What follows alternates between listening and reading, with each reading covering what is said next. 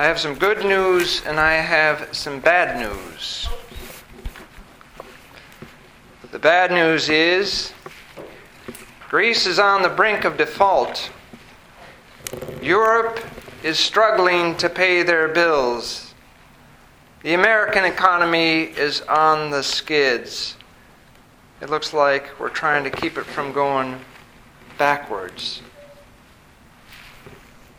Each month, we anxiously await the jobs report. Yes, the world is in a hard place right now, and it's going to get worse before it gets better. Our festival didn't do very well this year.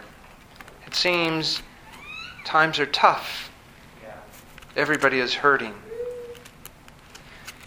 But what did Paula tell us at the marriage seminar? People, breathe deeply. Take a deep breath. And as you exhale, say, Jesus is Lord. Let's do it. Jesus is Lord. That's the good news. Jesus is Lord. We are a church. We have a mission. We have a God that loves us and cares for us. He knows our needs before we ask. But we still must ask.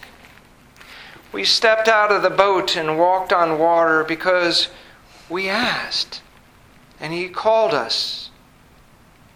And now we see the waves more than we see Christ. Now we feel like we are sinking, and so we focus on the pressures more than we focus on the one whom we serve. But even now, if we call on Christ, even though He will say, "O ye of little faith," yet He will reach out and save us. What is more important? Preserving our community or preserving our building? Breathe. Jesus is Lord.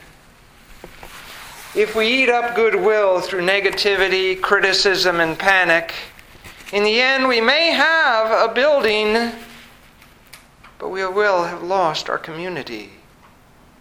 We will be like every other human institution. O ye of little faith. But we are not just a human institution.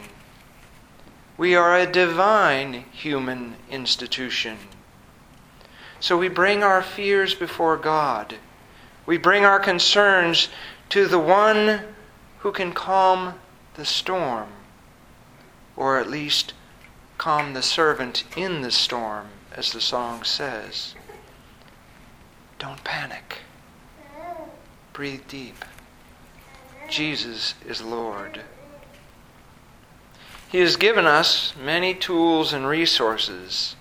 Let us use them. We have smart people. We have hard-working people.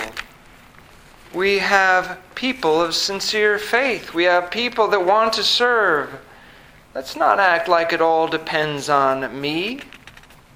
It depends on us, depending on God. Last week, we did a seminar at UGA called The Early Church Fathers and Mothers Speak to the 21st Century. The theme was about anxiety. Saint Nikitas Stithatos teaches that it is our natural inclination to fight against anxiety. However, St. Nikitas taught that anxiety can be a gift of our incentive power, and coupled with reliance on God, can be efficacious to a righteous life. What is our incentive power? That power that makes us fight for truth and righteousness, that power that makes us angry when we see injustice. Our incentive power serves as a weapon that provokes determination and resolve, and thus is in accord with the will of God. He goes on to affirm the useful role of determination and challenge as properties of our incentive power as opposed to lust or other passions. When our desire and our intelligence, in a way that accords with nature, aspires to what is divine, and then our intensiveness is both of them a weapon of righteousness. St. Augustine says, "Pray as if everything depends on God, and work as if everything depends on us." St. John of the Ladder tells us, anxiety or fear can be defined as a lack of insurance or the peace of a stable outcome. He writes, "Fear is danger tasted in advance, a quiver as the heat takes flight before unnamed calamity." Fear is a loss of insurance. St. Maximus the Confessor states, "An evil which is expected in the future is called fear, and one experienced in the present is called distress."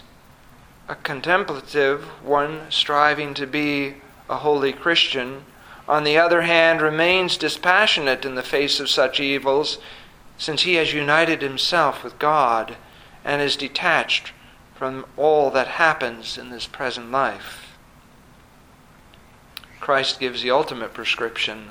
"Let not your hearts be troubled. Believe in God. Believe also in me."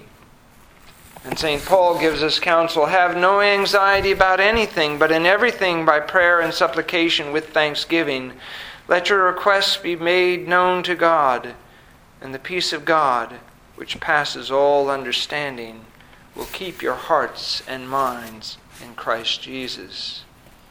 St. Peter teaches humility in the face of anxiety in his first universal letter. "Humble yourselves, therefore, under the mighty hand of God, that in due time he may exalt you. Cast all your anxieties on him, for he cares about you."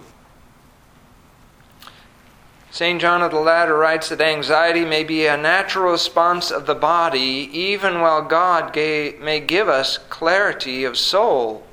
He states, "Fear starts sometimes in the soul, sometimes in the body, and the one communicates the weakness to the other. But if your soul is unafraid, even when the body is terrified, you are close to being healed."